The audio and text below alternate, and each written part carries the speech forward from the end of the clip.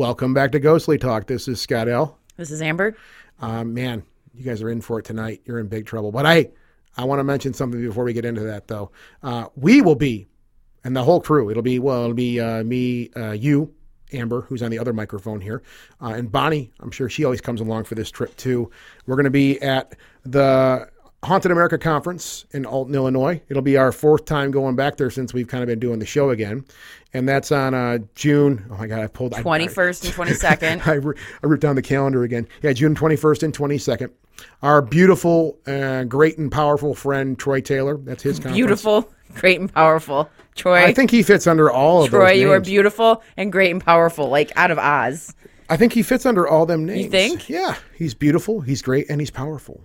Troy's a beautiful work of art now. Let me try this. He's beautiful. He's great. He's powerful. He's Troy Taylor. Troy Taylor. Troy Taylor. Troy Taylor. Troy Taylor. Troy. Dude, he's going to isolate that. No, he won't Poor even Troy. listen. He's not listening, but maybe we should just... Somebody will let him know. Well, please, someone. Let Troy know that we just made a commercial for him without him knowing it. But no, we're going to be there on June 21st and 22nd. It's our pleasure to be there.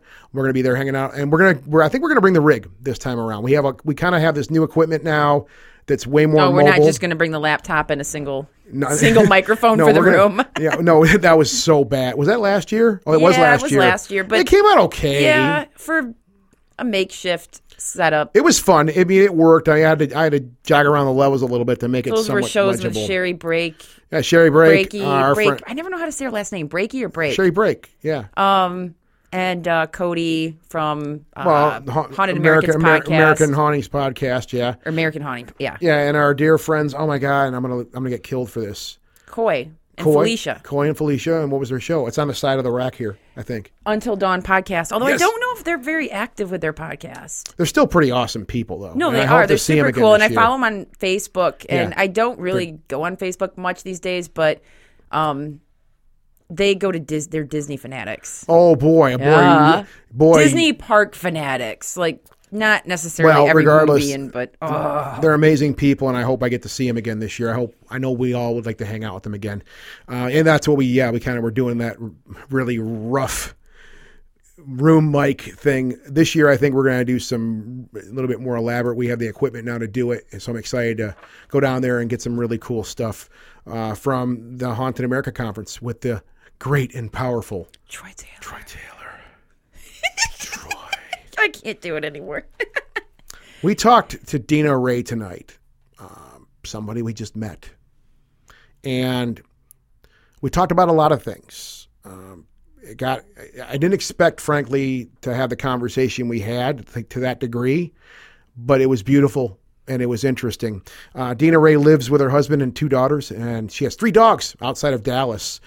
She has been interviewed on numerous times on blogs, newspapers, and syndicated radio programs. Yeah, she was just on Richard Serrett's show. Was she? Yeah. Oh, very cool. She studies religion, UFOs, the New World Order, government conspiracy, political intrigue, and other cultures. Crowns and Cabals is her 8th and latest novel. Dina Ray is a writer, and she's just somebody I wanted to talk to. We kind of had a meeting, and I was interested in her ideas. So, we just talked for a while. I don't know any other way to say this. We just had a really interesting conversation about the New World Order and one world government and stuff like that. So, yeah. Yeah, it's not a ghostly. This is our conspiracy side. We touched on it. Oh, we can't forget. Did we mention? We did. We kind of mentioned demons got involved. However, here is the spoiler warning right now. I wrote this down so I wouldn't forget.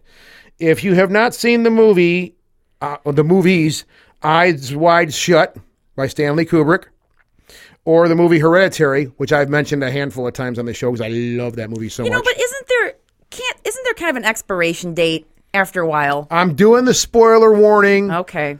I don't want to get sued by anybody. I don't think anyone's going to sue you for releasing movie details. Somebody will be offended that we spoil the movie for them, and they'll sue us for mental duress because they wanted to see that movie sometime down the road, and we fucked it up for them. Like, someone just told me if I don't finish Game of Thrones, like, that expires. Like, people around me can start to talk about it. And I'm like, you're right. There is an expiration date on that. I agree. but I don't want to be sued by anybody. I finished it. Just for the record, I like the ending. Oh. Just for the record. Crown of Talons or whatever the hell that. What the hell? Game of Thrones. Crown of Talons is the Conan song. I just remembered. Game of Thrones. Get with the culture. I haven't seen it. I have never seen an episode of Game of Thrones. Yeah, no, you would love it. Let me do the Valley Girl on that one. No. I've never seen an episode of Game of Thrones ever. Don't work? No. Okay. No, I have. I honestly haven't, but I don't want a badge of honor. I think I said this. I may have mentioned that on this show before.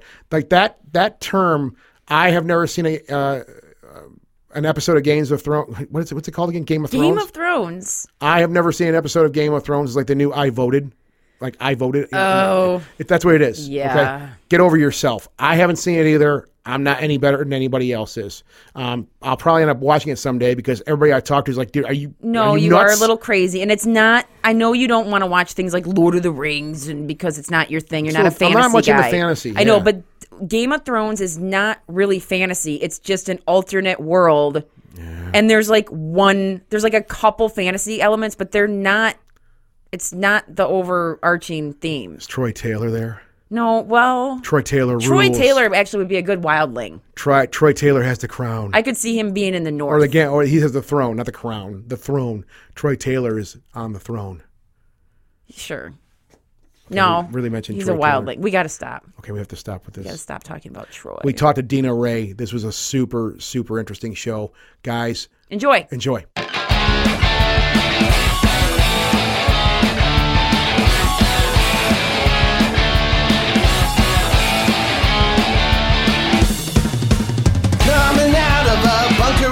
Michigan, goes the talkies in your ears again. Buckle up, get your head a spin again. Turn it on and come right in. Born in 2002, the one and only GT crew coming back old school, run right over you. Go sleep, talk, go sleep, talk, go sleep, talk, go sleep, talk.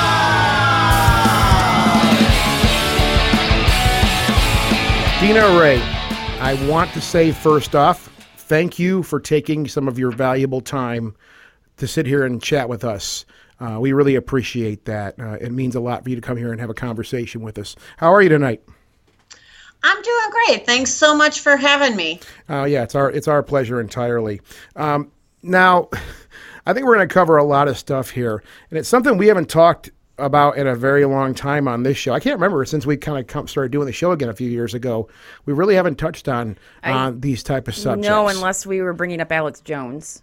Oh, we're making, not really making fun of him, but going, oh my God, what has happened to this poor man? But that's not even in the same silo as what we're going to be talking about tonight. Dina, thank you again for joining us. But let's start. I mean, now the term New World Order, I think that gets thrown around I want to say kind of frivolously these days. I think a lot of people just throw that term at anything they may not agree with the way our society's going, right? So based on that, what is your interpretation of what the New World Order is?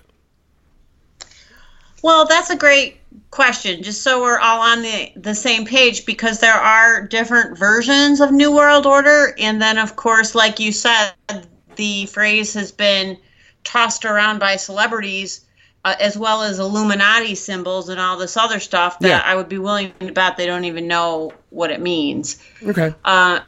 The New World Order phrase was actually started in the 1940s under the famous author H.G. Wells. He wrote The New World Order, of course, the title, and then you probably know him by War of the Worlds. Oh, yeah. Absolutely, yeah.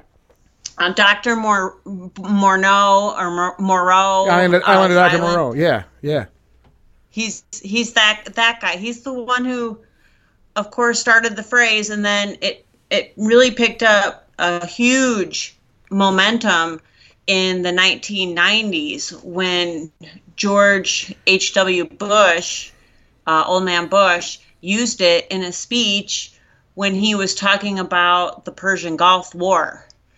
That phrase, of course, inspired some other writers, most famously a Christian leader named Pat Robertson, to write a book called The New World Order and what that means in the Christian community. Okay. Now, there are different versions of New World Order. So, let me be clear which one I'm talking about. Okay. Well, first, some people just consider New World Order a global takeover. The inner circle of elites want to rule the world, and they will. That's kind of it. That's the whole story. And then other people interpret the New World Order as an anti-Semitic thing. They think the Rothschilds, who run the World Bank and the IMF, among other banking institutions, are in on ruling the world, and they're anti-Jewish. That's not the New World Order that I'm talking about. Then there's the New World Order, where, again, we have a secret society who want to rule the world, but they want to usher in the aliens who they have been communicating with. Now, that one is a little bit warmer for me. I'm open to that. I do think that extraterrestrial life does exist. So that one makes a little bit more sense. But the one that I'm specifically talking about is the one in the Bible where Christians believe that in the end of days, a Antichrist will rise and take over the world, and of course, his inner circle will help him do it.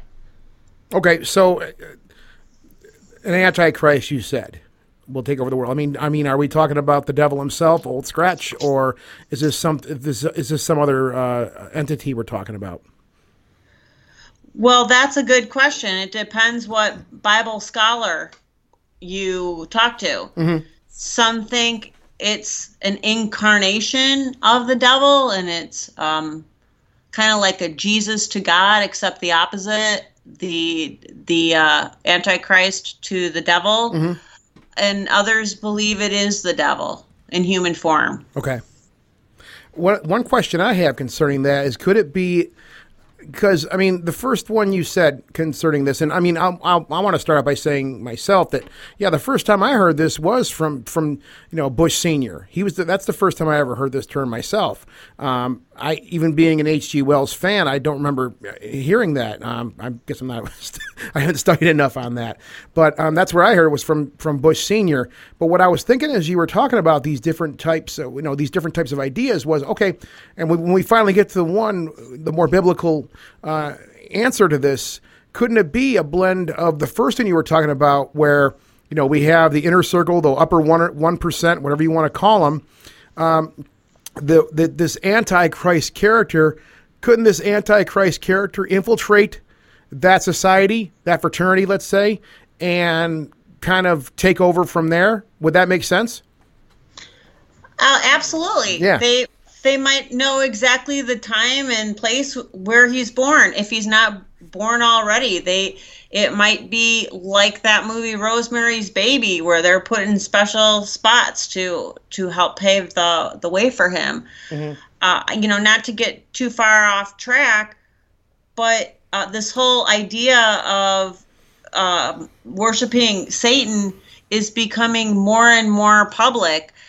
Just a few years ago, the opening of the Gotthard, I might be pronouncing it wrong, but the Gotthard Tunnel in Switzerland had Angela Merkel there, had Hollande there, mm-hmm. had some other heavy hitters in that whole, Germany, France, Switzerland area. And the opening of this tunnel, it's the longest train tunnel in Europe. And I welcome you or your listeners to go on YouTube to see the ceremony that they had. This is a public televised ceremony about this tunnel. Mm-hmm. And it was all about devil worshiping. They had dancers in like onesie unitards that were a nude color, who were simulating like they were having an orgy. They had a black angel dressed up in black with black feathered wings fall like Satan himself. They had Baphomet in the parade with people bowing down to him with these sticks. I mean, I seriously invite you and your listeners to watch this. This is a public ceremony in celebration of a huge engineering feat. So to me, that's speaking volumes. They're no longer in the closet hiding any of this. It's cool, and they're coming out, and get ready. Well, I mean, as you're saying that, I mean, sexualization, and I think we may come from different backgrounds, Dina. But one thing I think we can agree on probably is that this idea of sexualization, and we see it, I know in American society especially, I mean, I don't know what you think, Amber, but it seems like mainstream music, pop music, wherever you might want to call it, like the stuff that's on TV, that's out there, it's really pushed out there, it's very sexual in nature. It's very, I don't even know the right words to call it. It's very sexual, though. And I've always even being pretty open, like, whatever, things don't bother me. I just don't, if I don't like it, I don't watch it. Even I find myself making comments like, dude, why has it got to be like that? And I've seen one dance routine after another, or maybe if I spent 5 minutes watching one of the award ceremony shows they have for these things, and I find that, it's more or less a simulated orgy sometimes on a stage in front of 1,000 people. And I don't understand how that's entertaining to people. Maybe there is this underlying thing you're talking about, not just with the tunnel, right?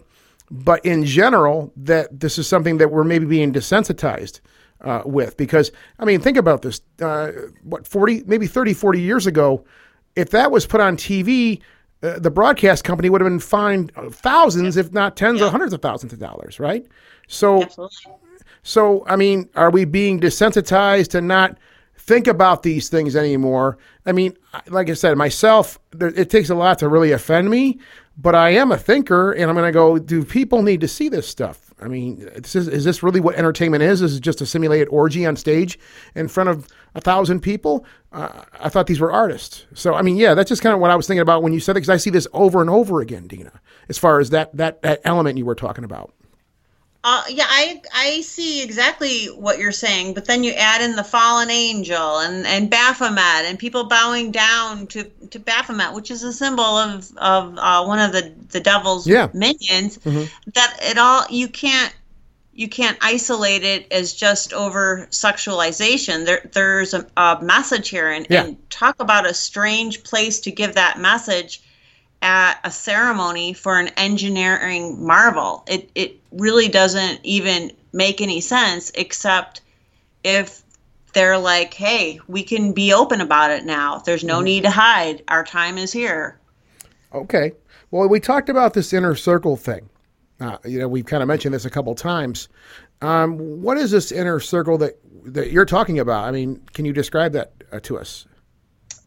Sure. Well, absolutely. Mm-hmm. The phrase has been around for quite a while. Just a few famous people who've used the phrase. Let me throw out Woodrow Wilson. Mm-hmm. We all know he was the architect of League of Nations, the prelude to the UN. Hitler, Adolf Hitler. He had his own inner circle. Mikhail Gorbachev. George Bush, of course, both Bushes. And Truman. So this whole idea of inner circle, what exactly does that mean? Well, it means maybe a politician, maybe well-respected academic, maybe media giants, maybe military giants, maybe tech giants, maybe world leaders, maybe royalty. These are the kinds of people, the people who show up at the Bilderberg Group every year, the people who go to the Davos meetings. These are who's who, head of the EU. These are your inner circle. And we can't disclude the Rothschilds. They're Of course, not. certainly part of all of this. Yeah. Well, I mean, you mentioned a lot of key characters a second ago. Are we talking? Oh, great! Way to go, Amber! You whack your Sorry, that coffee was cup. me. You whack your Sorry. coffee cup on the microphone. I did that. Nice job. We're keeping that too. So, anyways, you mentioned several players there, and the question I have with this idea of an inner circle is it one just big giant inner circle, or is it, because what I was getting from that is that maybe each one of these players has their own inner circle, maybe these just clusters all over the world, or is it just one big club? Well, that's a great question, and you were talking about Alex Jones earlier. Yeah. Well, he famously put on video, a ceremony at the Bohemian Grove, which I have that tape. Yes. I have that tape, and I've watched that several times. I know what you're talking about. Go ahead. Sorry, I didn't mean to interrupt you. Well, like you were inferring, that was an American inner circle predominantly. I mean, I'm sure there were some Europeans in there, but that was, predominantly an American inner circle in one of their ceremonies. I think that these Bilderberg type of groups, these Davos type of groups, that's for heads of these circles to come together and make plans. And that's what Alex Jones alluded to, and that was like it was basically, and of course the title. I have the videotape's literally on the other side of the wall here, but the name of that video was more or less like Infiltrating Bohemian Grove or something like that. It's not hard to find out if you want to look it up. And that's what Alex Jones was saying, was that this is where all the decisions about our world, our lives, are made at this place where it's lavish. They can have anything they want. Well, aren't It's future a resort. presidents decided there? They talked that about type of future thing? presidents being decided there. It was bizarre, and I mean, this is And then what's the ceremony they did with the owl? Well, it was the cremation of care. They called it, if I'm correct. Which is weird. Just those words, cremation of care, like burning, caring. Like, what is that? Why? Well, I guess it could be taken two ways. Like, well, this is where you come to relax, and we have a ritual that we want to illustrate how you relax, or the cremation of care as, okay, if you want to run the world, you can't care anymore. Yeah, you have to that's be what cold. I feel like it refers to. Right? What do you think, Dina? I agree with Amber. The phrase is just too overt to ignore. Again, they're tipping their hand because they don't. Their care is cremated. Technically, it's technically cremated. They don't care anymore. The cat's out of the bag, and they just really don't give a rat's. Mm-hmm. Takeover is, I mean, come on. Let me just. Besides the tunnel example, Yeah. What about Brexit? When is that ever going to happen? That's what the people voted for. They voted to get out of that EU. They don't want to be in it for a lot of reasons. But if England is a true democracy, if Great Britain is a true democracy, then they would have been out of it. Okay. It's not a true democracy. They're chained into this whole EU, and the EU is part of a chunk of the New World Order. So, And you're referring to the European Union, obviously, for the EU, correct? Yeah. Yes. Some people might not know what that means. But the EU, you're saying it's tied into this idea of the New World Order, which, I mean, I think, to be totally honest, I'm with you on that. There's something not right here. I mean, and when we say this idea, going back to this idea of the cremation of care, I think this idea, let's just assume for saying that this idea, the cremation of care, is simply, it is a ritual that these people take to more or less dilute themselves of any type of caring thinking, I guess, where, okay, as a decision maker, making decisions that affect millions of people, you're taught not to make the decision that will be for the best of the people, but more or less the best for this inner circle. And I'm not trying to be so direct about that, but I think, this idea starts to trickle down. I mean, for God's sake, have you ever called customer service? I know all of us on the, Dina, I know you have, I have, I know Amber has. I've called customer service, and almost every time it's a script, it's cold, it's clinical. There's no care there, it seems like. Now, I know when you're also have a job like that, it's, you're not going to be exactly happy, but it seems to me that, like, watching the bigger picture of this thing, all of this coldness that we're talking about, like this idea of not caring, it does start to trickle down, but maybe in a different way where, yeah, you're a person who's locked into a job you don't want to have and you don't care anymore, right? It Right. seems like it's all one big system to me. And I mean, again, I'm really reaching on this thing too, but I'm thinking about the whole ball of wax here, though, of how this may come down from the top down. And it seems like we're all in that mode to a certain degree as people where, yeah, I can't say that I'm exactly thrilled all the time about what I do, in my daily life. But I know there's people that are like that to a way more extreme degree.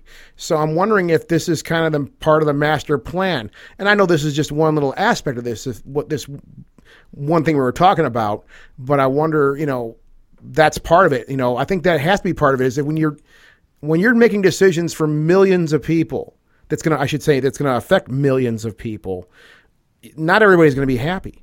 So you have to learn not to care anymore, it seems like to me, if you want to go on about what you're doing and be successful as in your own right, not for the entire group of people, it seems like. Does that all make sense? I'm kind of just going off. Oh, no. It total sense. Yeah. It's this, we have an agenda, and, if you get in the way of that, we really don't care, because this is what's going to happen. And it's, it is our way or the highway, literally. I don't want to get too political, but, whether you like Trump or you don't like Trump, he was elected, wasn't he? He was elected. Yes, he was. If you don't like him, don't vote for him in 2020. That's how we've always done things. Yeah. And look at what's been going on for the last 2.5, 3 years. This is ridiculous. Mm-hmm. He was simply, as far as we know, he was simply voted in. He was voted in. And, as far as following the law of the land, he was voted in. I agree with that 100%. And there's nothing that anybody can say against that, right? And and I agree. Not to get too political, those are the facts when it comes to that thing. Yeah. Now let's talk about a cabal for a second, though, too, as I know this kind of ties in everything. I think the first thing, it's another term that gets thrown around a lot, but let's discuss what a cabal actually is for a second. Can we talk about that? Oh, absolutely.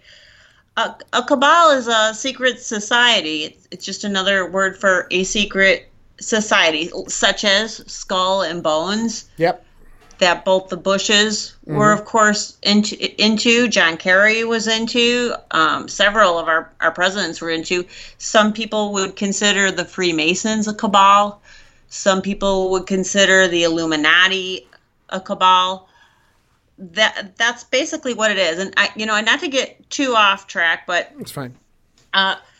One of my favorite movies, directed by Stanley Kubrick, it was called Eyes Wide Shut. I don't know if you and Amber know that movie, with Tom Cruise and Nicole Kidman. Very familiar with it, and I'm embarrassed to say it's one of the only Kubrick films I have not taken the time to watch. So I apologize, because I love Stanley Kubrick, and it's kind of embarrassing to say I haven't seen that movie. Well, he, rumors in the conspiracy world have always said that he was one of the highest Freemasons ever, and he went rogue, and that whole, when he did The Shining, a lot of those strange flashes of non-related to the story of, American Indians and all this other crazy stuff in that movie that had nothing to do with the story, was about him tipping his hand that things aren't all what they're supposed to be. It was kind of like him going rogue a little bit. Yeah. And then when he did Eyes Wide Shut, which I urge you guys to see, it's such a great conspiracy movie. He died while he was filming that movie. Yes, that's a fact. Yeah. Tom Cruise and Nicole Kidman got divorced when they were making that movie. And, not to give too much away with the movie, but it's about Tom Cruise goes to his boss's house and he thinks that it's a wild party, maybe some swinging going on, all of that. It's this beautiful mansion. And all of that is happening, except there's also a ceremony going on with robes and chants and all of that, like a devil worshiping ceremony. Mm-hmm. And some people believe that Stanley Kubrick was recreating one of the ceremonies that he attended. He did die during that movie, I think, of a heart attack. Okay. Which could be a shot of potassium.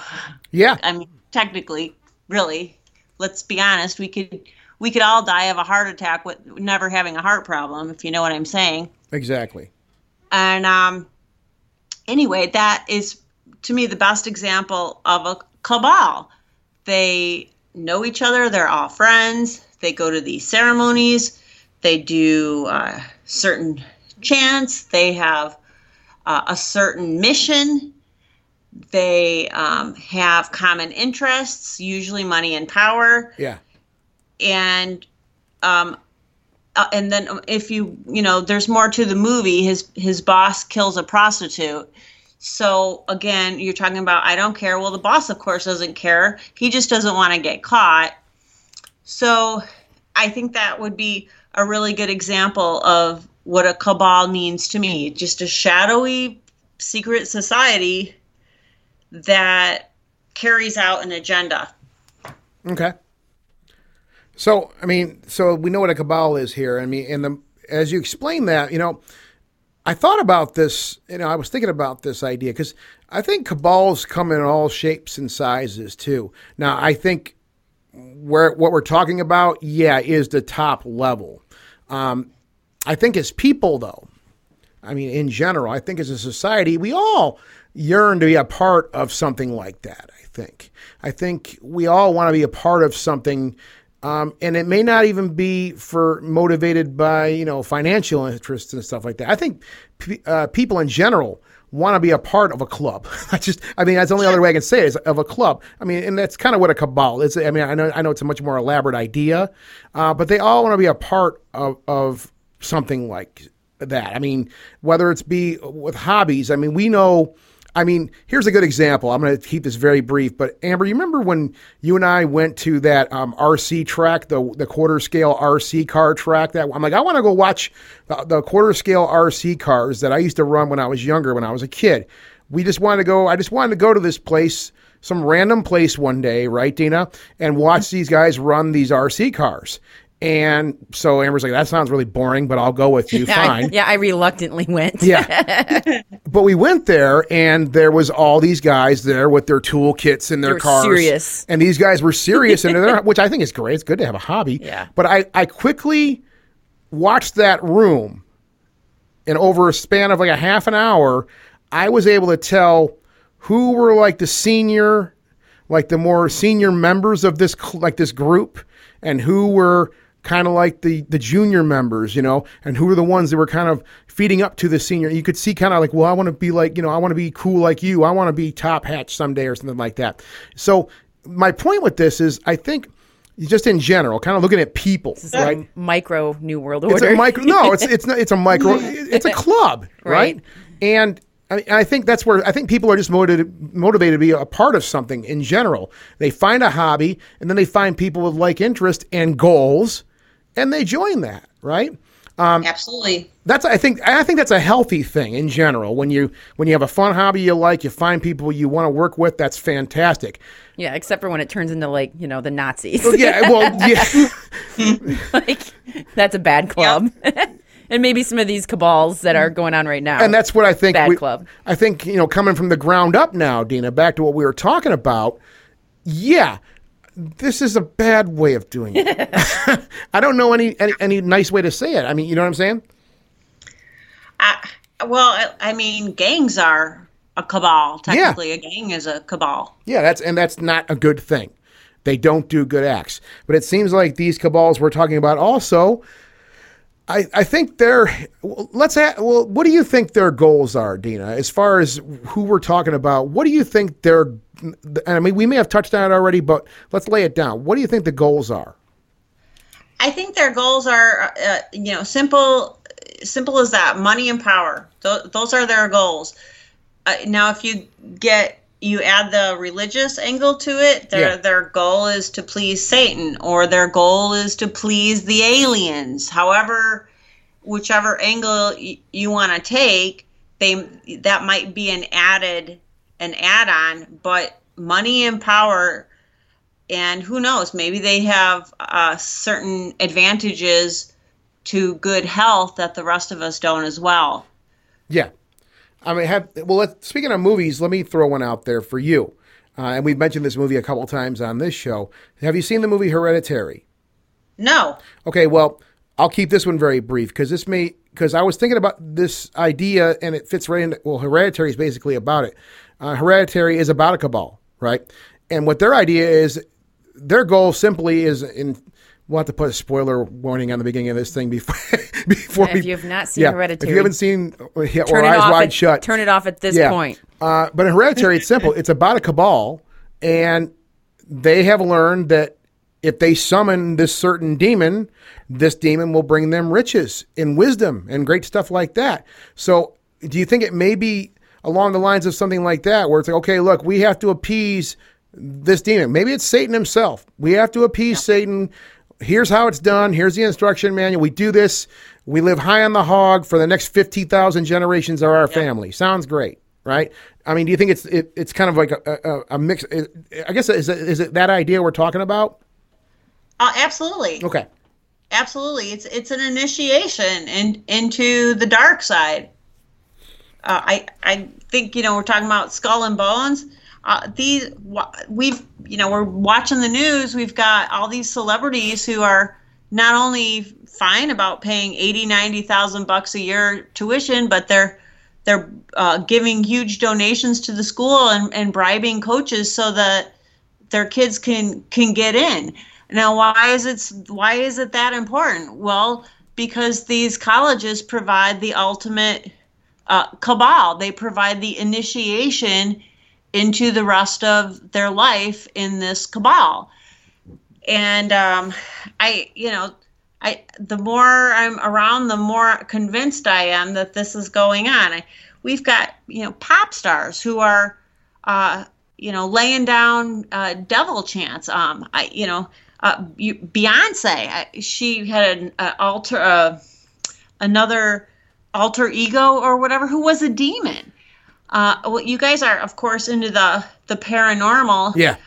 And how many ghost stories have you heard that sound like an attempt of demonic possession? I can't imagine. I'll answer that. I mean, we hear plenty of stories from people about that.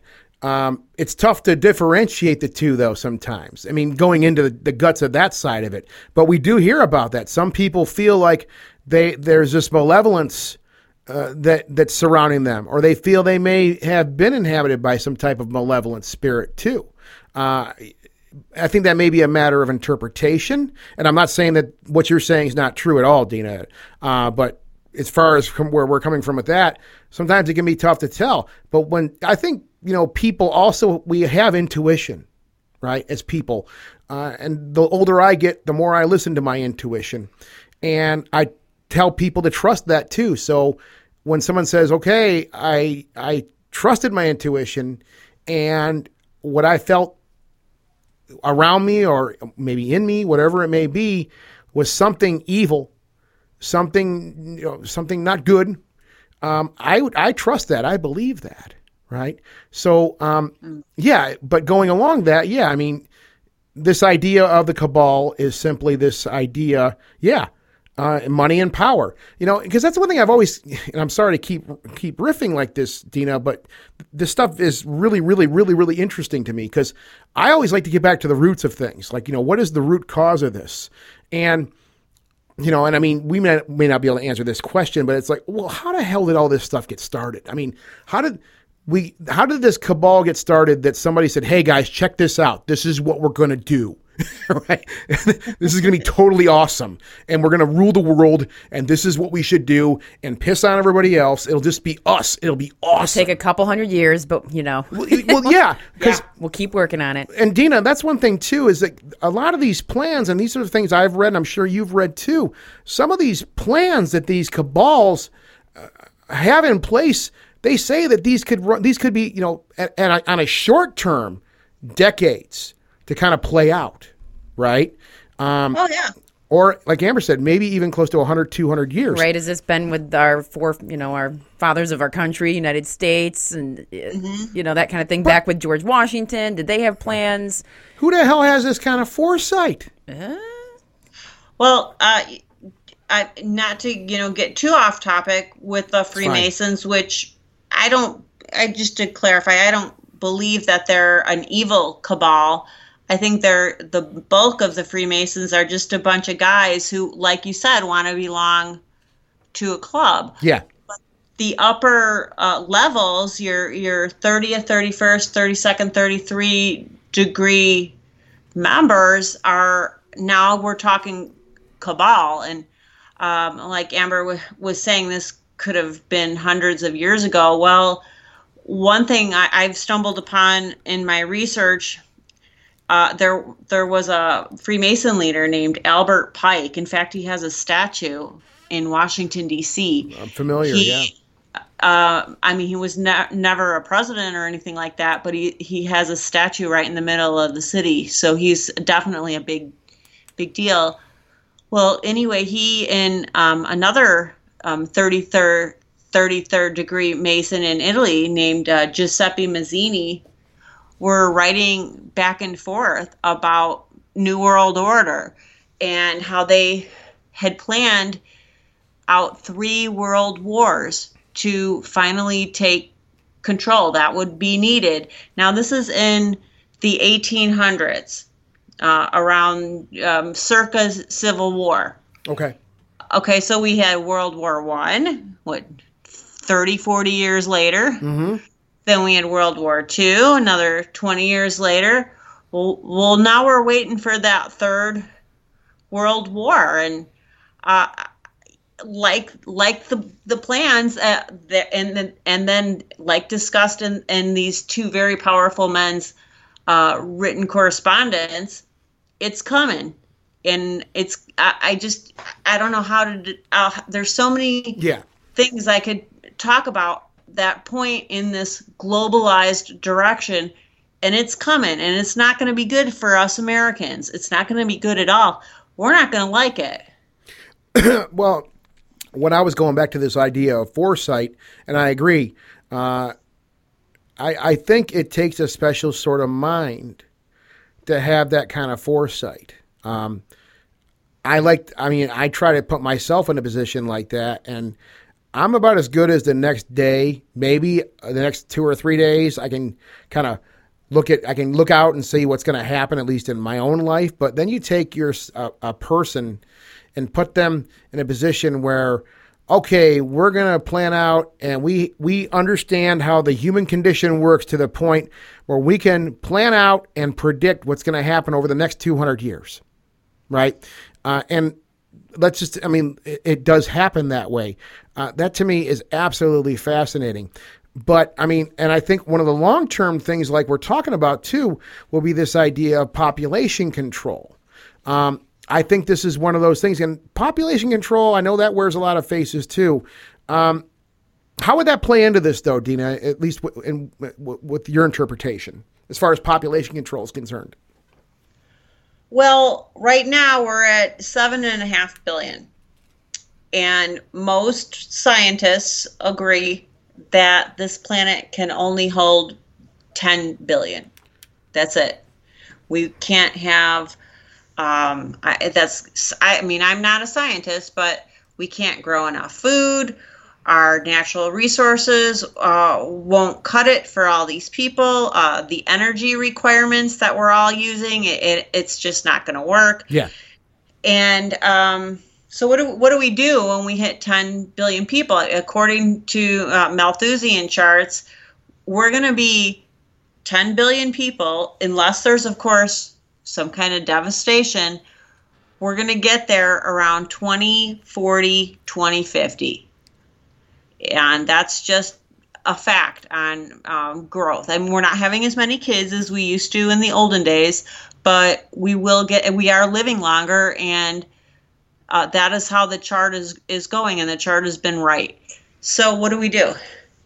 Well, there's all kinds of ways to thin down the herd, as they say. And, of course, nuclear war is the scariest.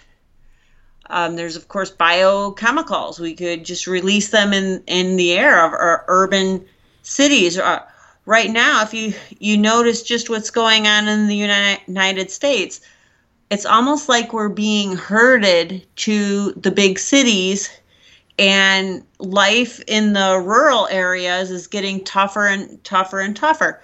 Farmers can't make a living anymore. They're becoming giant corporations. So once we get swept into our certain piles all over the country, how easy would that be to spread? I mean, I'm in Dallas right now. We had an Ebola scare a couple years ago. That's going on right now, too, I thought. There's an Yeah. Ebola scare going on right now. Well, and there's measles came back. Oh, I think you're thinking measles. Measles. I think, that's what I'm thinking about. That's Yeah. currently going on. Measles Yeah. are back. Yep. Yeah. Yeah. So- I mean, what if somebody took a vial of that kind of stuff and just blew it in the wind?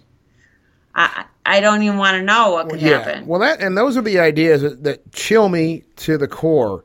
As I think about that more often than I should, I think about how easy it would be if somebody was able to get their hands on something like this. And just simply release it into the environment. They don't have to do anything special. They can just walk out of their apartment, their house, wherever they live, and just go, wah, and spread around like some people spread their loved one's ashes at a funeral, right? Yep. It's that easy. There's nothing to it. And quite frankly, I mean, I don't want to sound negative. I'm surprised it hasn't happened yet. It just seems too easy to me for it not to happen. Well, you'd have to be a special sort of someone to have access to that kind of, I know. I mean, we're so higher up that maybe, I don't know. I know. You work in a lab and you just snap. Instead of a gun, you grab some flu virus and woo. Populations are being moved, though. I agree, Dina. I mean, I'll just take myself, for example. I've often said this. I'm like, my first choice would be to have a little home out in the country somewhere, just somewhere quiet, something nice like that. I think that's what we all kind of dream for, right? However, I work, and I have to be in the area that's conducive that I don't have to drive. I mean, that I don't have to drive 2 hours one way to get to work. That just seems very counterproductive, right? Oh, yeah. So I am myself like, okay, I got to live somewhere where the action's at, where the jobs are at and stuff like that. And I'm stuck in a certain way. And you're right. I think that we are being herded like that.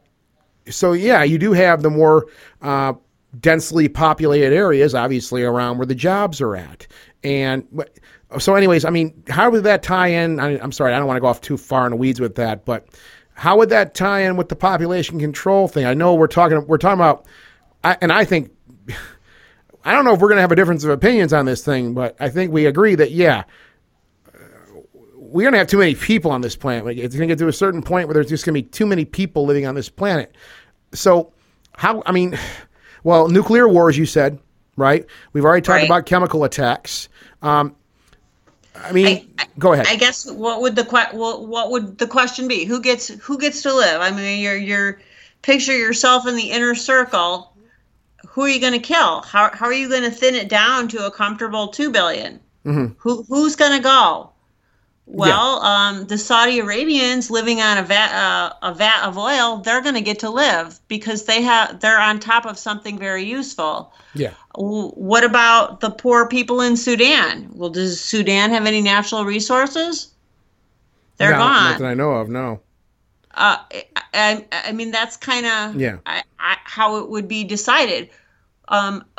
what country has absolutely no natural resources, no education, nothing, they're gone. If you're not useful, kind of like Hitler's dress rehearsal in World War II, if you're not useful, you're gone. And that's how it will be. There's this whole nursing home with old people who might have dementia, they're gone. Don't need them. Anybody who's got some kind of handicap, gone.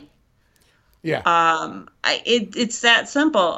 If you are in a wheelchair, even if it's temporary because you broke your leg, you're gone. And that's the kind of world that this New World Order will bring on. I truly believe that Hitler's attempt at ruling the world was a dress rehearsal to see what mistakes to avoid, where he excelled. I think he was studied by the elite, and his whole entire takeover attempt was a dry run. I could see that because it's spooky how the whole Nazi regime was executed. On some things, there was failures, but then on others, it's like, what the hell? Like, how did you pull that off? They were brought down too. Well, yeah. And I mean, I think the cabals we're talking about learned a lot from him. I think they did. You're right. They learned a lot from him. Perhaps it may have not been a dress rehearsal. Maybe there's something like, holy crap, who's this maniac? How did he get in power? Well, let's see what happens here. Let's let it play out. Get right? the popcorn. Let's let it play. I mean, I'm not making light of it, but I mean, it's true. Like, let's let it play out and see what happens here. Oh, well, look what he did there. He did that. Well, this is how it's done. Don't do that and don't do that, but we'll do this and that and we'll win the game. Right. I mean, I agree. I think it was something, whether it was a dress rehearsal, as you say, or not, there was still valuable knowledge gained from that. And, from a humanitarian standpoint, what you're saying, like if you're old, if you're handicapped, we all agree, I think, from a humanitarian standpoint, that's absolutely disgusting. Life is precious and it don't matter. Yep. People have mental handicaps. I mean, we know they're gone. I mean, with this model, right? People who have problems mentally, they're out. I mean, and basically, if you don't fit, and this was Hitler's vision basically too. If you didn't fit within these certain rigid guidelines, you're out. It's gone, right? And I mean, scary. He had his own. Before, I think the Nazis knew a whole lot more about genetics than the rest of the world, and he had his own genetic pool he had going. I can't remember the name, but he had like a hotel filled with German women who were up to his standards, who were breeders for German soldiers, so they could breed these pure Aryan children. Theoretically, with no quote unquote defects, at least per Hitler's standard. And he wanted to create. It wasn't just about taking over the world. He wanted to create a super race. I mean, now we've got designer babies. I mean, maybe that's the end game. The whole idea of having children who might have a imperfection here or imperfection there that really doesn't even hinder them in any way, shape, or form, that's just not going to be tolerated. Now we've got genetics, and we can figure out how tall we want our baby, what color hair, what color eyes, what sex. I mean, that's the next thing. I mean, there's like a fine, there's like a fine line with that, because on one end, it kind of seems like you're playing God by choosing like the color of my baby's eyes and all that. But then there's this other aspect where, okay, you do like a DNA analysis of your baby while it's not born, and they go, hey, it's going to have spina bifida, but if we remove this one aspect of your baby's DNA, it's going to come out healthy. Like, that's a positive side, but when is that positive side going to be turned into a super negative and just be blown out of control? And that's like anything. There's always that horrible balance that goes one way or another. Right. Exactly. I I don't, want to get too far off the mark here, but this whole abortion bill where you could be 9 months pregnant and some people want it to be where you can have the baby and then they can kill the baby afterwards. Well, why is this so important? I don't even understand why if somebody wanted to have abortion, they'd wait 9 months. I don't get it. And then I'm thinking, well, maybe this has to do with genetic studies. Maybe these women are getting paid to harvest embryo cells, so to speak. And dear God. what we've Stem got cells. going on under our nose is, again, a whole nother attempt at forming a genetically superior race. Oh my God. I never even thought about that, Dina. Yeah, you don't really think of the whole abortion issue and then that whole like little subplot, like And there's and that's not it makes a whole lot of creepy, sense. yeah. It makes a whole lot of sense. That's all I'm going to say. Well, that's the only way it makes sense to me. Because why would you wait till month 9 when you could get the job done at month 1, 2, or 3? I don't know. Yeah, unless it was going to kill the mom, and they Right. deemed that life was more important than the baby's, which most people, I don't know, they'll pick the adult over the baby, but I don't know. That's a weird, touchy subject because Yeah. I've had people in my family that their baby, it was that type of birth. I don't remember the term, but it's one in the news right now where she could have decided to abort it because her life was being threatened, and she didn't. She carried the whole baby, but unfortunately, the poor little guy died like 2 minutes as soon as it was born. And she obviously lived, but she had that choice though. Yeah. And if her life had been threatened, the choice was there. It's not like it was taken away from her. So yeah, It's a very touchy subject, Yeah. I think. Yeah. And I didn't think about it in that way though, Dina. And that really has my gears grinding right now. Because that's all we're hearing about is this abortion debate right now. And why is this being fought so hard? At least by people who seem like they shouldn't care, even like the one guy who the senator or something that is all against this, and then Yeah. he gets in trouble because his mistress he paid for her abortion. Like what? So That's just a dick why move. That's all and then it of course is. you're gonna get voters. Yeah. Depending on where you live in the United States, if you're more conservative or more religious and stuff like that. So obviously, if you get on that soapbox, that helps. But yeah, I don't know. Well, I mean, we talk about population control. I mean, and obviously, and I think it's easy when you talk about population control to go off the mark like we've been. There's just so many things that can be discussed on this, Dina. But is this? I mean, I'm thinking though too that this may be. I mean, this is probably one of the logical steps to setting up a one world government, like we were talking about, right? And that's kind of what we're leading to with this. I mean, and let me be frank about Alex Jones for a second, okay? We talked about Bohemian Grove, and I thought in the late '90s through the 2000s. I was a fan. I shouldn't say I was a fan. I was somebody who was very interested in his work. I was really there listening to what he had to say. I mean, I'm always going to have a difference of opinion. I think thinking people should be having, thinking for themselves to a certain degree. But I know a lot of us were very much into his ideas. And I think, obviously in the last, 5-6 years, I would say, he's really kind of turned into this where I'm listening. Like I want to hear what you have to say, Alex. But it seems like the problem now with him is he's becoming more of a character, I guess. I don't know any other way to say it. It's more about how extreme and how crazy he can be, as opposed to when he sat there. He would sit there, 10 years before that, and talk about the idea of a one world government and be going through article upon article upon article talking about this. Yeah, getting to a certain, maniacal degree, but it was passion, right? And I mean, I'm sorry to take us into the weeds there too, but I mean, he talked about what I think were logical steps to a one world government. But I mean, as far as you're concerned, Dina, I mean, what are these logical steps we're talking about?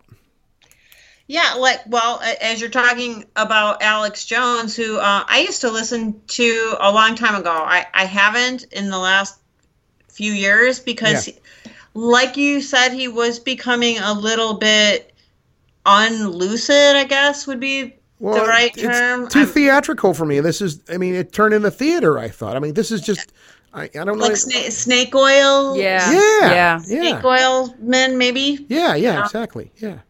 He just lost his genuineness. But he got, well, as we're talking about New World Order, well, one of the first things Hitler did was he got rid of the media. Anybody who opposed him in the press was blown up, ousted, killed, whatever. Well, Alex Jones, say whatever you want about the man. He had every right to his free speech. He had a following. He had his own show. Mm-hmm. And to get ousted off of Facebook and Twitter, I mean, all the crazy stuff that I've seen on Facebook and Twitter, and Alex Jones isn't upstanding enough for Facebook. And I mean, Twitter is recruited how many ISIS candidates? Yeah. For ISIS, and they're still in business. But Alex Jones is no go. So that tells you right there that the media, the mainstream media, anyway, is not. And Alex Jones, whether you listen to him or not, was very famous. He still is. Yes. He had a voice. And what did they do? They silenced it because it didn't go with the plan. He wasn't a team player in this New World Order. In fact, he was sabotaging it to some degree. He was making more people aware of what was going on, and he's gone. Yeah. Well, I think one of the problem with, and I agree 100% with you on that. I already said that there were several things with Alex Jones that I didn't agree with, right?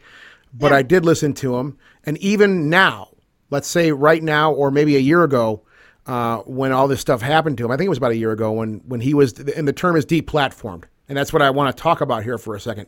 Because what's happened, and we talked about this a while back when our buddy Rob was on here. Remember, Amber? Mm-hmm. We were talking about the internet and how media works and things now. And the last 10 years, the internet really has centralized. I was talking about this the other day, if you had like a little business or you had a rock band or a podcast like our thing or whatever you're doing with your life, you got a hobby, you got a little business you're trying to do. Like 15 years ago, the first thing you would do is go, well, I got to figure out how to make a website and promote my business through my little website because the internet's where a lot of business is being done. Now, well, here's a good example of that. I was on a podcasters group, like a Facebook group the other day, and somebody said, hey, guys, list out your podcasts on here. Give me the URL for your podcasts on there. And I'm like, okay, cool. So I participated, and I put our little show on there, ghostlytalk.com. And then I went and looked at all the responses people had, and they were all either like iTunes, like a URL for iTunes or a URL for Facebook, and then it was their page on Facebook. Everything was that. And I'm not saying that we're special or anything like that, but Ghostly Talk was the only show that we had an actual, like our own. Well, it's our own little world. It's not someone else's platform. What's happening here and Alex Jones isn't the only one, right? Right. A lot of these people have unfortunately been forced to put all their eggs in a couple of baskets now. And in Alex's case, he was deplatformed by YouTube. He was deplatformed by Facebook and several other, I think, podcasting platforms too. So it's a very easy. When you have so many people looking at that, as opposed to let's go to Alex Jones' website, right? That's a really important thing to. If you lose that, there's a reason for they call it deplatforming because your platform's been pulled out from under you. And I think if you share his stuff now, you can get banned. You can get in trouble. You can. And you can't have another kid. I can't think of his name right now, but this huge influencer on Instagram. He actually had Alex Jones on his Instagram, but then he has a YouTube thing going. So he had Alex Jones on his YouTube show, and then that's not going to work out anymore. So they demonetized it. At best, they demonetized the show if he hasn't monetized, right? Sure. Or they just totally just kill his channel. Yeah. They'll give him a warning, I don't, Oh my God. So go ahead, Tina. That's even worse. So now you can't be professional friends with Alex Jones. No, Right. no, Nope. guilty by association. And Yeah. I mean, I pay close attention to these things. And you know what? That's New World Order. Well, I'm sorry. YouTube. No, it's fine. I mean, we've talked about YouTube here before, and people have asked us before, like, why don't you guys? We actually do have a YouTube channel we don't I think barely it's- ever yeah, and use. I think it's kind of dumb to upload on there. People got to use their Well, data with but that. you know what? can't Here's download. the thing. Here's the thing, though. This show we're talking Well, about right now. You don't use your data if you're on Wi-Fi, but anyway. But yeah, but I mean, this show we're talking about right now. Yeah. They could have an algorithm out there right now, and they could deplatform us. I'm just Oh, nipping 100%. I'm nipping it in the butt before there's any problems. I've seen what YouTube does. I'm a user of YouTube. I watch YouTube videos also, but I'm not going to be part of it. I mean, I won't. And we've said, like, people have asked us, like, why don't you do a YouTube channel? I'm like, no, we're not doing this. We're not going to be active on YouTube because of the exact stuff we're talking about right now. Not because I'm angry at YouTube, Dina. Well, you know, you took care of it. You got rid of Alex Jones. It's because I don't like what they're doing. What we're talking about right there, even guilty by association. Even if you talk to the man, you're an enemy. Yeah. The friend of my enemy, or whatever they call it. I mean, I don't remember the saying. I mean, I don't need. That's just ridiculous. It's ridiculous. It's madness. It's putting the fear of free speech into other people. Yeah. Like, okay, I don't agree with everything Alex Jones has to say, but I do find him entertaining and I want him on my show. Oh, nope. Yep. no, I think it's scary. Well, and think It's you madness. said this to me last week, Scott. We were talking, and you said, "Oh, you better not say that again, Amber. Better turn your phone off." Like Oh, yeah, that's yeah. kind of eerie when Yeah. you think about that. Like, well, oh my God, what horrible thing am I going to say that's going to incriminate me 30 years from now when like the yeah. new world order's taken over, and they're going to go back to this day and go, well, on this day you said you didn't agree with this, so see ya. Yeah. Yeah, like what? It's creepy. Look, I've done, okay, well, you want to talk about the phones for a minute? I've done this experiment. I've totally done this experiment. It just recently, what product was I looking for now? No, you said you mentioned wedding. Oh, or yeah, something, and then where- all of a sudden wedding chapels were Yeah, popping I'm up. talking about let's Looking get for a wedding married. Let's chapel? get married. Let's get this thing done. And next thing I know, I go on Facebook and I'm getting advertisements for wedding chapels. I'm like, are you kidding me? Yeah, it's That's eerie. exactly what it was. Yeah. That They're now, listening. yeah, they're listening. The sad part is we are the ones. We bugged our own houses. Yeah, with we're all allowing this it. stuff. 100%. Yep. We are responsible for this. Yep. I take full responsibility for that example right there, Dina. We should turn off our phones more often. Like Yeah. you're not using them, just turn it off. just turn it off. Yeah. Yeah, I think that's, and you know, all these things, I know we're kind of just going all over the place here, but all these things all do tie into They do. this idea of, you know, of what, you know, Yeah. and I think the original question I had, I'm sorry, I kind of probably just Well, went on a 10-minute rant about nothing. But to me, well, the phones are, they're kind of an evil necessity right now. We, unfortunately, we need them. Our life has become wrapped around these smartphones, but when people are really asking for it is when they're buying Alexa. What? I don't even get that. You want basically a bug in your house that listens to everything that you say. It was even on the news the other day that the employees are listening in to your conversations. When you're talking, you don't have to say Alexa and the thing wakes up. It's listening the whole time. And they're trying to figure out how to make Alexa more human. That's what they said was the excuse. But I just...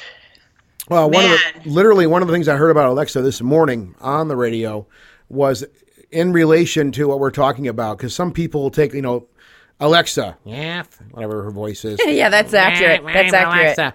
Alexa, yes, and then you ask it a question like, you know, what is the capital of Michigan? Or the weather. You know, and when the capital of Michigan is, you know, and it goes down this thing.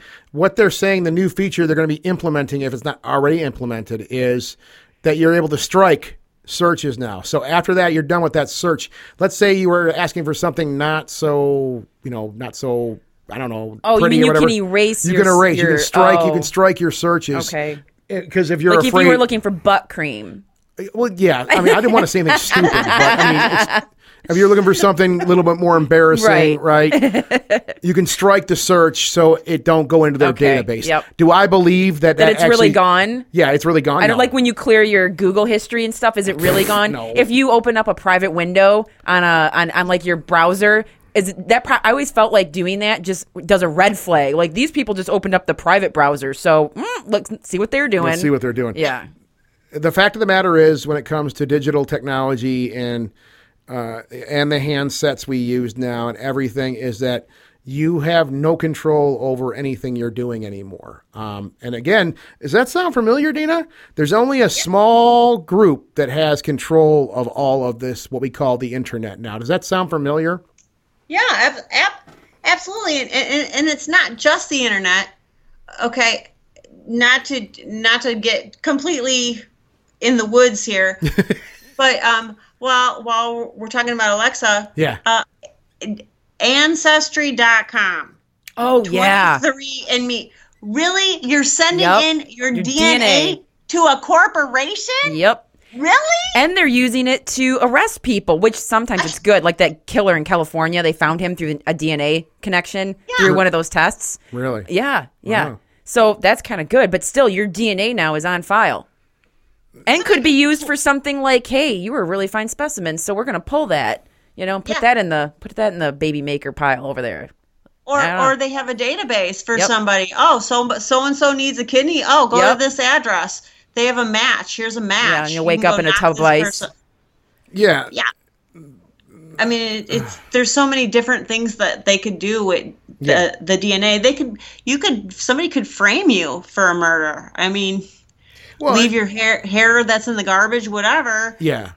I know what my ancestry is, so I don't need to like lick a Q-tip or whatever you do and then send it to them. I'm good. I don't need to know. I don't care enough about my ancestry to do something like that, to be honest with you. And that's not a disrespect to my ancestors either, but no, I'm fine with who I am. I am where I am, and I don't feel a need that bad to take a piece of my body, literally, and send it to somebody that I don't know. It's crazy. I agree, Dina. And, we talked about recently, too, just another example of this, too, seeing that we're totally in the weeds. It's okay. It's okay. We'll just call this show In the Weeds. In the Weeds. Into the Weeds. Into the Weeds with Dina Ray. But there is the other ones. I mentioned this before, too. Like, if you're on Facebook, they have these cute little quizzes like, which member That's harvesting data. which member of Motley Crue could you be? Yeah. Yeah. Or whatever, right? And then people flock into that. And what color's your hair? Click. What color are your eyes? Click. What do you like to do on your off time? Click. And you're going to be Vince Neil. Oh, I'm Vince Neil. That's so cool. It's data mining. It's data mining. That's all it is. It's simple. It's just data mining, mass data.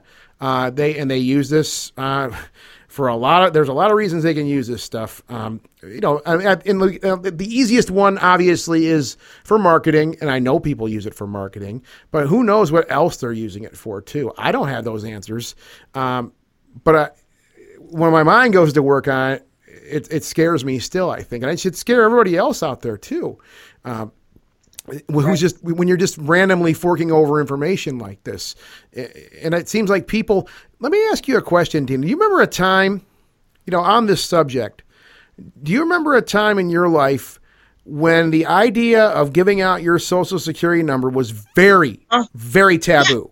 Right? Yeah, when I was just 15, 16, starting out, trying to get a job, I remember my mother giving me, the Riot Act. Well, you better not lose that card, and you better not be telling anybody that number. And somebody, because, that's your number, and la, la, la, la, la. And we were all kind of conditioned into thinking it was your extra secret password, and your life would be ruined if someone else had that number. And, exactly. And now it's, yeah, your password to your Facebook account or something silly. Or exactly.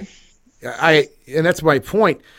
I had a job when I was first starting my career out where I was answering phone calls, and that was part of the thing to access these people's information was their social security number, right? And these were older people, right? And I'd say, well, can I get your social security number? And some of these people would just flip their lid. I go, what are you talking about? And this was only like 20 years ago. They're like, what are you talking about? I'm not going to give you my social security number. There's got to be another way you can get my information up. And I've thought about that, and yeah, obviously nowadays, that, like you said, people openly ask for that number, and I'm one of them that goes, it's not that easy. Do you know what's crazy is when I was at Grand Valley State University, our student ID was our social security number. That's ridiculous. And so you would look, like if you were looking for your test grade, you'd look for the last 4 digits of your number. Which not the full number, not just the the full last 4 number. digits. That was never exposed, but that was you gave it to people on a regular basis. You wrote it down a ton. That's the only reason I know that number. Yeah. Now it's not. I know students that go there now. Now it's some other generic number. But why the hell was that your student ID to begin with? Well, because it's easy. It's built in. But it's easy. Well, yeah, sure, but it's easy to just do a numerical system and assign it to a student. That would need You're to be 1, 2, 4, BA. Whatever. You need to pay a vendor to do that. Using a social security number would not cost anything because you already have that number. It's free. That's all it was. They don't care about your privacy. I mean, Dina, I'm sure you've agreed. They don't care about your privacy. I don't care who it is. They don't care about your privacy. It's just easier for them to do that. And I think that's why the belt tie is loosening with this idea. I mean, of the social security number. But I mean, that's why I asked you that and wanted to bring that up because I remember a time also where my parents said the same exact thing. They're like, this is your super secret, double secret number. Yeah. You can't tell anybody this number. Your life will be ruined. Right? I mean, I was at Kohl's a few weeks ago, and they talked me into signing up for a credit card to save $25 or whatever. So they wanted my social security number, and I had to, type it in. There's a line of people behind me. Yeah. And I typed it in wrong. I just, my finger rolled on the wrong key, and it said, no, that's wrong. So the computer already had it. Oh, my God. Yeah. Oh, that is weird. So they're just asking you to confirm what they already know. Okay, now I'm getting pissed. Sorry, Dina, I'm getting pissed. Although, Dina, that's like one of the only store credit cards I have, and I love it. Seriously, you get a lot of good deals with it, and the Kohl's Cash is great. I'm not getting paid by Kohl's to say this. It really is. Okay, now look, we were in the weeds.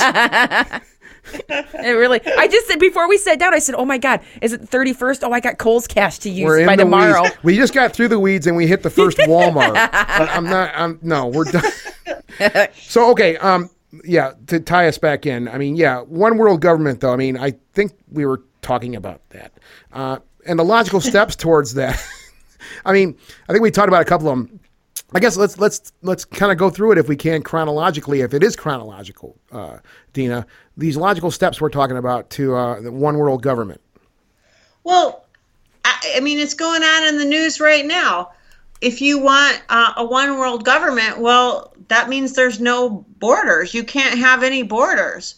Well, what are we dealing with right now? No, we don't. Trying to get rid of that border between Mexico and the United States, and soon enough, I don't know how deep those borders run in Central America, but going by all these caravans, they're not all that serious about their borders either. And the EU, part of the whole EU was not to have borders. They were going to be like the United States of America. So little by little, these erasing the borders is prepping us for, again, a one world government. You can't have sovereign nations and have a one world government because there's only going to be one set of rules. I watched a guy talk about this idea, and as we know, that the border is another one of those really hot topics, right? It's red hot, as a matter of fact. And, I have my own opinions. I have my ideas about this. I see for and against. But I did see a gentleman recently. I was watching a video, and this guy, he's like, I just want to sum up this idea of what a border is for you guys real quick. He's like, now this is my backyard. And the guy's standing in his backyard. He's like, this is my backyard. He's like, you notice that my backyard has fences around it. He's like, this isn't because me and my neighbor Mark aren't friends. We're dear friends. And pardon my French for saying this. He's like, but this fence divides my shit with his shit. This is my shit, and that's his shit. I take care of this shit on this side of the fence, and he takes care of his shit on the other side of the fence. He's like, we think we're really swell together. We have beers together. We hang out. We even do a little bit of business here and there together. However, my shit, his shit, right? Which that idea to me makes a whole lot of sense. And that's one way to look at it, right? Agreed. And I think most people do agree. Yeah. This whole, like this, I mean, I used to be a Democrat, so don't get me wrong. I'm independent, so I have no skin in either game. But this seems to be a theme of the Democratic Party. This whole open border. They're saying open borders. Open borders. Okay, if you're not for the wall, fine. But now it's open borders? That's kind of scary to me. And I'll be blunt by saying that does scare me a little bit too. I mean, because look, as a citizen of this country, and I mean, I want to keep this as out of the political arena as I can, but as a citizen of this country, I have done everything myself. At least I've paid all my taxes, never missed a year. I do all my civic duties that I have, which in this country you don't really have jury duty. That's really all you have in this country. There's no draft, right? You have jury duty and more or less obey the laws of the land, right? There's not much really asked of you. So I've followed through with that. Mainly I paid my taxes, right? And I'm monitored. I know that I'm monitored by, oh my God, my brain's stopping now from all this information going into it. IRA? The IRS, thank you. IRS, sorry. I know I'm monitored by the IRA. Irish Republican Army? Yeah. No, I mean, I know I'm monitored by the IRS. But I'm playing the game, right? I don't always like the rules of the game. I'm not a big fan of the rules of the game on a lot of occasions and days, but I play the game because that's what helps feed me and my family, right? So I subject myself to that. And again, open borders, that idea, I don't know exactly how it would go. Maybe it would be this utopian idea that some people have that, well, if we just get rid of all the borders, people can just go as free as they want and it'll be totally great. Maybe it'll work out that way. I mean, I'm open-minded to that too. But I think the reason that there is this debate about it is like, no, if you want to come somewhere, you have to declare that you want to be here. And you have to acclimate and do all these other little things too. And there's countries such as Australia, and I don't have all the facts on this. I'm not a political scientist, but I know it's very expensive to become a citizen of Australia. I think probably for a lot of these reasons that we're talking about, right? But and that's just kind of like looking at the facts here, seeing what these ideas are, right? It's scary nonetheless that there's this idea, and I mean, it ties in, well, to stay on point here, this is another idea, like you said, of what a one world government could be, correct? I mean, this is one of the steps to the one world government, right? It's a real big step. Get rid of the borders, and we already have a skeletal plan for a one world government. I call it the UN. To me, that is, we pay 48% of the UN, and we get 1 out of 193 votes for the General Assembly. We're on the Security Council, which, okay, yeah, great. Is that worth 48% of several billion dollars? I mean, we're $22 trillion in debt. Do we need the UN? I don't think so. I think a lot of citizens don't think so. But nonetheless, if the inner circle wants a one world government, well, what better skeleton to start than what we have already in place, which I think that's what the UN is really all about. Okay.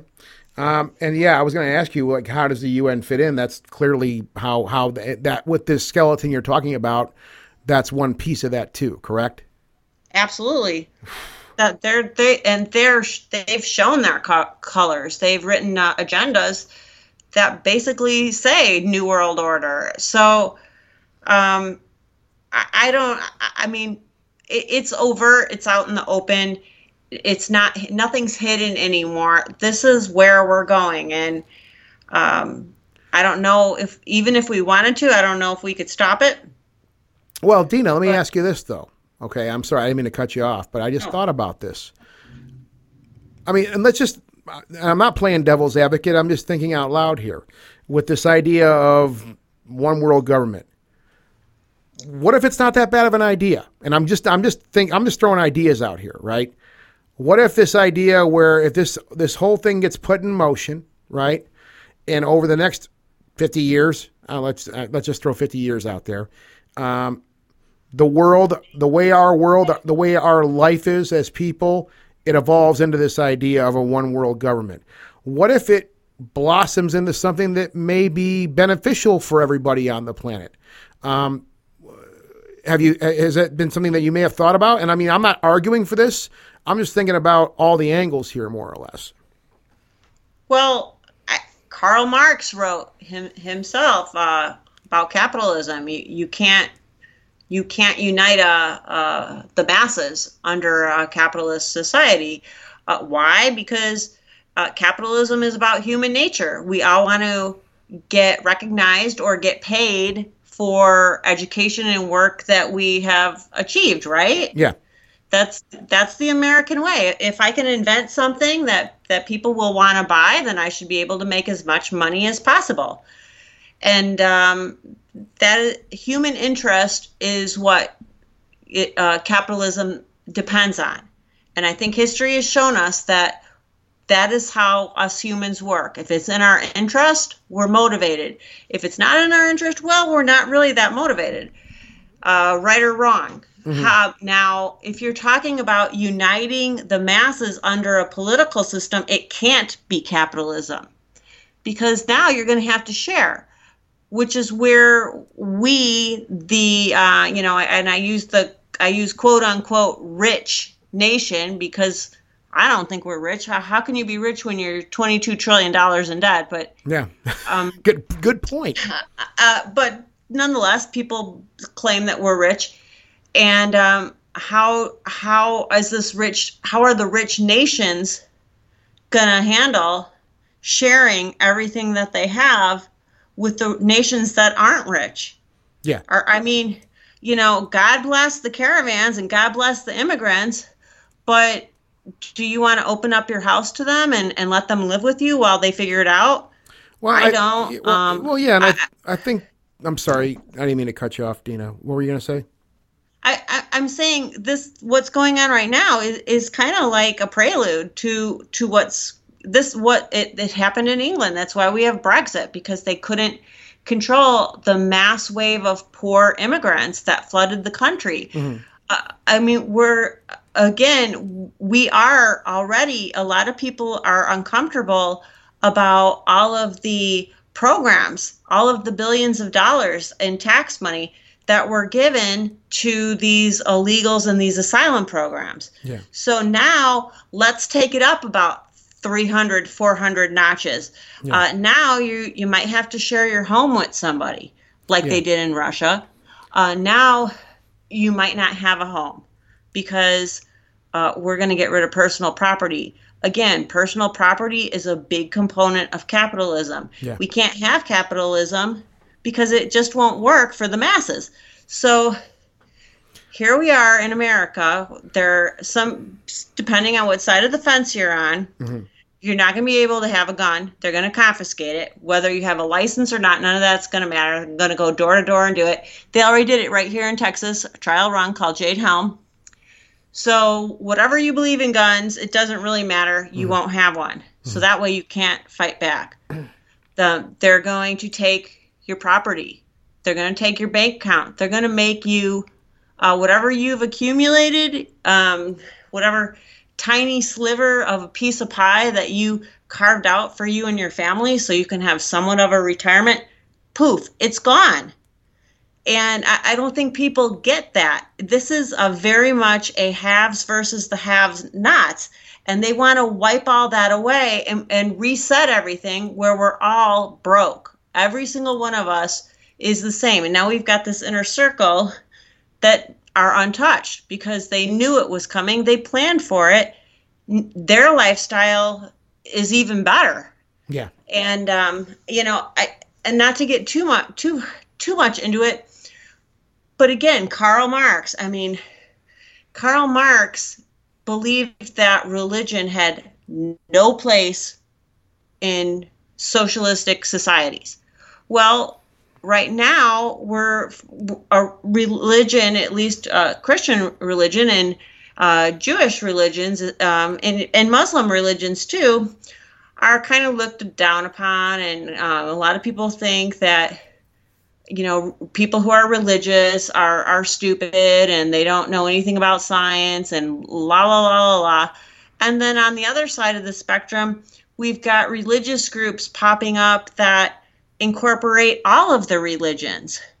I think they call that syncretism, where the Pope in Italy already, he's got Quran readings, and he's got, you know, National Worship Day, and he invites clergymen of all faiths into the church, and he's always inserting himself into politics. And is this good? Not for me. If you belong to any particular faith and it's going to get railroaded with either ceasing to be allowed or blended into a melting pot of religions, you're not going to like that. I mean, we're talking about a whole different life. No religion, no guns, no money, no property. Your education is not going to be education. It's going to be indoctrination. Yeah. We're all of our kids are going to be, or our grandkids are going to be brainwashed from birth on into a state educational facility. History is going to be rewritten. All these things that are going to take place to really get this thing moving are not going to be good for your lifestyle that you're used to. Well, one thing I said to a friend of mine over the weekend, we were chatting about something like this, and I asked him, I'm like, what's the first thing you think people do when they come into money? Let's say you get a large inheritance or something like that. We were discussing these ideas, and I asked him, like, what is the first thing you think people do when they come into a large amount of money, if they do? And, you know, we kind of went back and forth. Well, the first thing that people do, I'll say 99% of the time, is they separate themselves from everybody else. They buy property that's in the country. Sound familiar? They buy property out in the country where they don't have neighbors and they have quiet, right? That's the first thing people do when they come into, if they come into a large sum of money where they can do something like that, is they separate themselves, right? Now, I think we all do that to a certain degree. I live in a house with another person who's sitting across a table from me, and I'm just using this as an example. I'm not trying to make you into a statistic or anything. But we live in a house together, and we have our own little piece of property here. It's not huge, right? But it's our own thing. It's our own domicile. It's our dwelling, right? And going into that idea, you know, what I just said, depending on whatever scale it is, if you get, people want peace. People want to live in peace. They want to live in quiet a lot of times, right? Especially me. Yeah. I want quiet around here. But people want that. And this idea that you're talking about, okay, well, everything, we're going to wipe the slate clean. It don't matter what you have. You're all going to be this is going to be a completely horizontal setup here. We're all on the same thing. So, and we're going to jumble you up and, so you lived in that $300,000 house. Well, you're going to have about 10 more families that live there now too. You guys are going to be sharing that house now because we're leveling everything out now, and this is the way it's going to work out, right? I don't think there's too many people, whether they're for or against this idea, that are going to be happy about that. Right. I don't think that. I mean, again, I have my own thoughts on this, but I'm just actually thinking about all these ideas that you're putting out there, and I can honestly say I don't think I'd be happy if somebody came knocking on my door and said, "Hi, I'm the government, and we're going to have 5 more people moving into your house." That would drive me and Amber nuts because we get on each other's nerves enough as it is with just the 2 of us here. So, I mean, but while joking aside, that's not what I've worked for, I guess, what I'm saying. And it goes back to the idea of capitalism that, I don't like the game personally. There's a lot of days that I'm not happy about it, but I know that what game I need to play in order to have my little house and have my comfort and be where I'm happy, right? I think that's what most people strive for. I think a lot of people, George Carlin, the comedian, said this a long time ago. He said, most people have humble dreams. Most people don't want the entire world. They have a humble dream in their life. And a lot of people, yeah, they want to get a little home. They want to maybe have a couple of children, right? Have a decent income, have a meal every day. And that's what most people, I think, they strive for. That's their idea of happiness. And I think that's fantastic, right? And then there's that small percentage we're talking about, I think, especially, Dina, that want it all to the point where it makes them sick in the mind. I think the one thing, all my years of studying this stuff, I think people, this inner circle we're talking about, this cabal we're talking about, I think these are people that truly do have, I mean, whether they're addicted, it's a money addiction, it's a power addiction, and you can get that. I've seen people get this before. I think we've all experienced that with people in our lives where they have some type of mania for something. Maybe they do experience a little bit of that rush of power where they have power over a person or a group of people. And I can understand where that would give you a rush, right?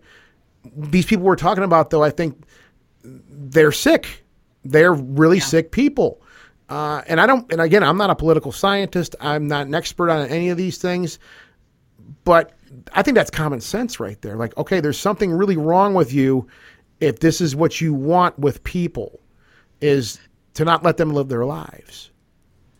Well, Scott, I agree 100% with what you're saying. It's the American dream. Yeah. To own your own home, to have your own family, to, not work till you're 95, but maybe retire when you're 65. These little things, that's what keeps us plugging. That's what keeps us getting up in the morning every day and going to work. And, you throw New World Order into the mix, forget about it. It's over.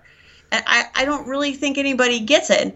There are a lot of people in this country who they're never going to own a house. And for reasons, some maybe not their fault, some for being irresponsible, some for not being able to hold down a job. Yeah. So they don't really care. It sounds like a good idea. Well, I don't have anything, so something would be better than nothing. And of course, we've got, poverty all over the world. Yeah. So, living in a mud hut in the middle of nowhere, with, no water to drink half the time, coming here and sharing a house with a couple other families, that would be heaven to them. That'd be a dream come true for them. Yeah. It's a matter of perspective, I think. And that's where I do see the different sides of this thing. Well, some people would laugh at us having this conversation, like, "Oh, you guys are complaining about someone else moving into your home with you because." Oh, I know. Because there's countries where people have to live 5-6 families in a unit. And they have no option, and that's their only life. So they'd look at us and be like, "What?" And you know what? I know. And so we speak from a certain level of privilege, discussing this as like an annoyance to us. It's and it's like it's crazy. I'm not saying there's anything annoying me. I'm looking at this thing. I want to be very clear about this too to anybody listening to this. I know I'm looking at this. I do want to look at this from that viewpoint you just said, Dina. If I was sitting there and I was in poverty in this country, in the United States, right? I could see where they'd say, "Well, wait a minute. So if we make some changes here, I'll be able to live in a place with, 5 other people, but I'll have a guaranteed roof over my head, guaranteed 3 hots and a cot, right? Guaranteed whatever work I do, I'll be busy." That don't sound too bad. That idea don't sound too bad. And I'm going to keep jumping back to that point. I think it's just this whole thing really is a matter of perspective. The argument is a matter of perspective. Yeah, when you're coming from a place of privilege that you may have earned, I'd like to point out too, if you've earned that home, exactly. And I think some people, that's why some people take this argument is taken very personal by some people, because look, there's the idea of privilege. Yeah, it's one thing, but I know the majority of people I know, we've all worked for our homes. We've all put the time in and saved and done all the work to get there, right? So that's why I think some people will take offense to that and say, no, I worked for all this, and you're not going to come just walking in here and take over my home. This is my home, right? I'm trying, obviously to look at all sides of this thing. But the idea is very scary though, Dina. Ugh. It's just freaky. I don't know what else to say. that's what this is all about. And and we're seeing a little taste of it as the heat's turned up with all these caravans coming in. And you feel terrible for these people. I would do the same. I'd be marching across wherever I was from to come here too. Absolutely. I don't blame them at all, but I do blame this country for allowing this to happen. We can't afford it. Yeah. We cannot afford it. And I what are we supposed to do? I don't know what the answer is. Either do I. Yeah. Go ahead. If we don't do anything, it's just gonna, march us forward to a socialist society, march us forward to New World Order. Again, get rid of our capitalist ways. And I'm not saying capitalism is good. It's not. It's based on self-interest. If you ever seen an episode of American Greed, it's ridiculous to me. It's the guy's got 10 mansions and 8 yachts and 3 planes, and he's still stealing from old ladies' retirement funds and their mutual funds or whatever. And like, what is the matter with you? That's a sick person. It's a sick person. You can't. I mean, what was that guy's pharma bro? They called him, the guy who was charging like $700 for pills that were only like 50 cents a piece or something like that. He was recently he went to jail recently. I forgot his name. But that idea right there, this it's man, like what the whole pharmaceutical world does. Well, that's what this guy's name was. They called him the pharma bro because he was a young guy and he was working in pharmacy industry and he was charging literally $700 for pills that were 50 cents. What was it for? Like a sports supplement or something? No, it was actually for a treatment for the AIDS virus. Huh. So, a treatment that people needed. They would die without it. He found that opportunity, and that to me, same idea. A normal person who has some degree of caring and nurturement about them as a person who does care at least a little bit, they're not capable of that kind of behavior.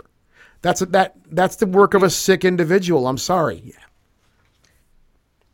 Well, I mean, you're right. There is something about the more money you acquire, the more money you all of a sudden need. It's an addiction. It's like a drug addiction. Well, people get accustomed to a certain lifestyle too. Like, I got to have my Gucci handbag, or I have to have this, type of car, and I need to have the money coming in to keep supplementing that lifestyle. A mentor of mine told me years ago, and I think this is very true.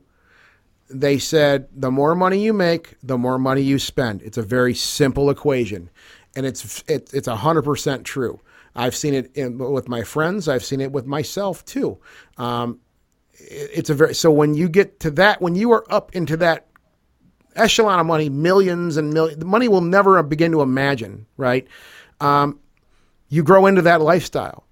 You grow into living like that and having that whatever luxuries that come along with that. And I think that warps a person. I really think that yeah, like if your normal dinner tab's like $600, and that's what? That's warping. That's our month. That's what we spend on food in a month. Yeah, if that. Right? I mean, it's all a matter of perspective.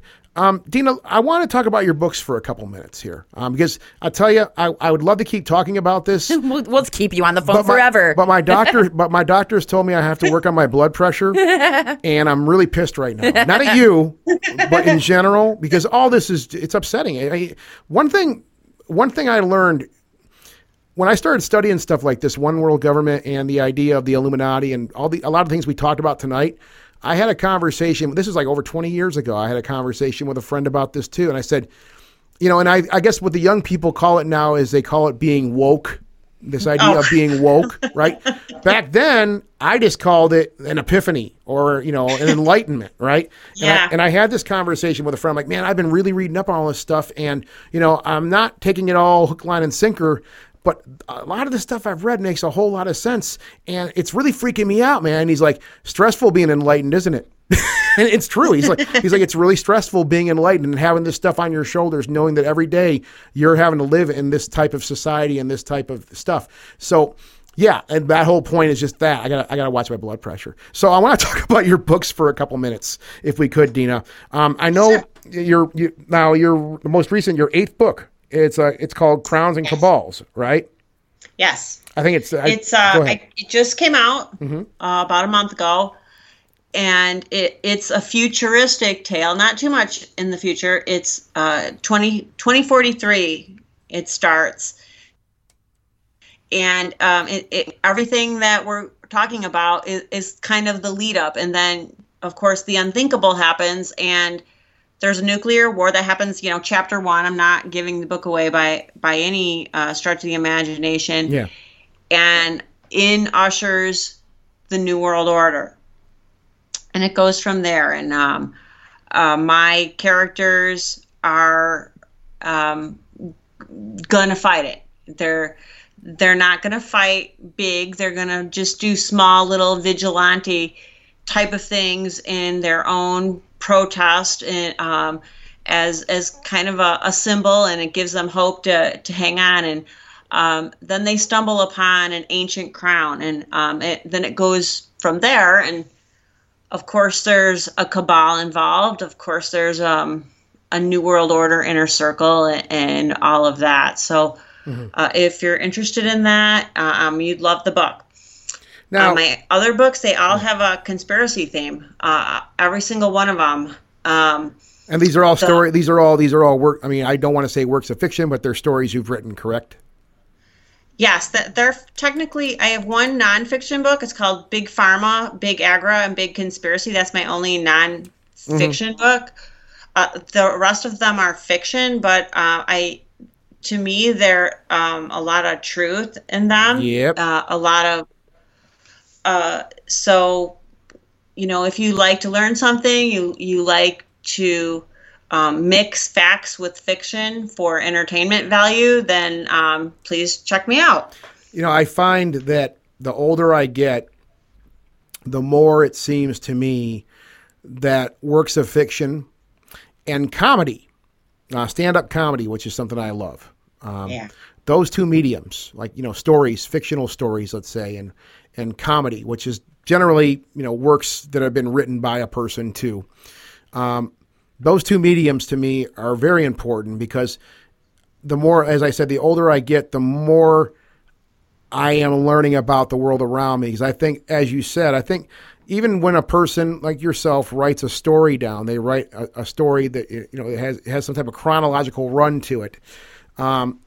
That's based on something. It's based on some type of fact. It's based on some type of truth or some type of idea that, maybe yourself as a writer would have. And comedy also, it's the same thing. I found some of the most ridiculous stuff that people say are based on real life truths we're living with in today's society.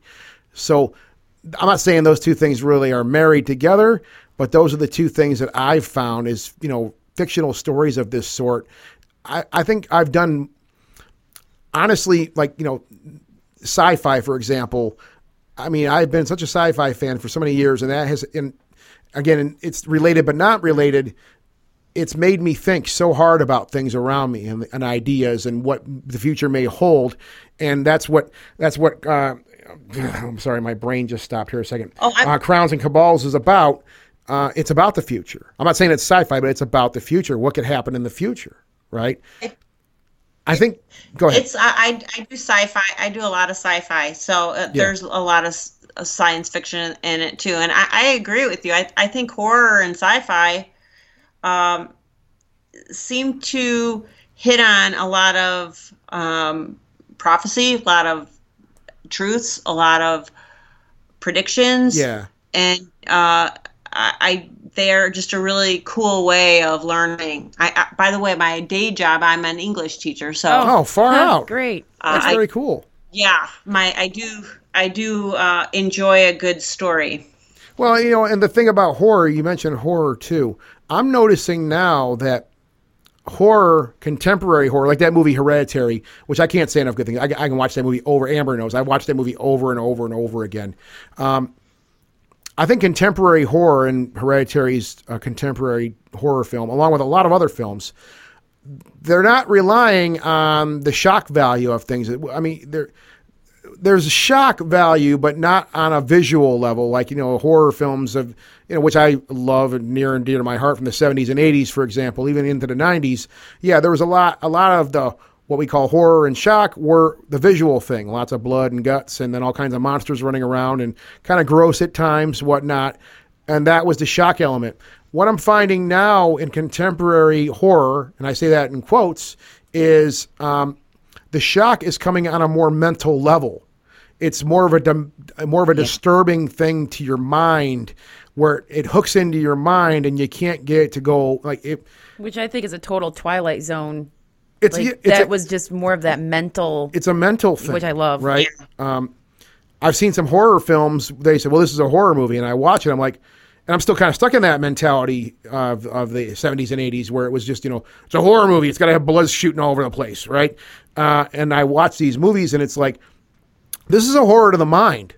This isn't just horror. This is a mental horror we're seeing here, and it's hard to get out. To me, it's disturbing. I mean, some of these movies I've seen recently. I mean, there's some that I'm completely obsessed with on an artistic and intellectual level. But some of them I've watched, I'm like, I don't want to watch that again. I feel dirty. I can't deal with it. But it makes you think, though, too, right? I mean, because again, it's like I mentioned this movie Hereditary. It makes you think, and please watch it because I'd like to hear what you think about it. But it makes me think about cabals, like we were talking about for the last hour and a half here. Are there groups out there really doing stuff like this? Which I believe there are, right? Yeah. I mean, I didn't expect for this to go this way, but I'm very happy it did, Dina. I really learned a lot here tonight, and I hope you enjoyed yourself, Dina. I really do hope you enjoyed yourself. Scott, you and Amber are the host and hostess with the mostest. Thank you. And are you two married?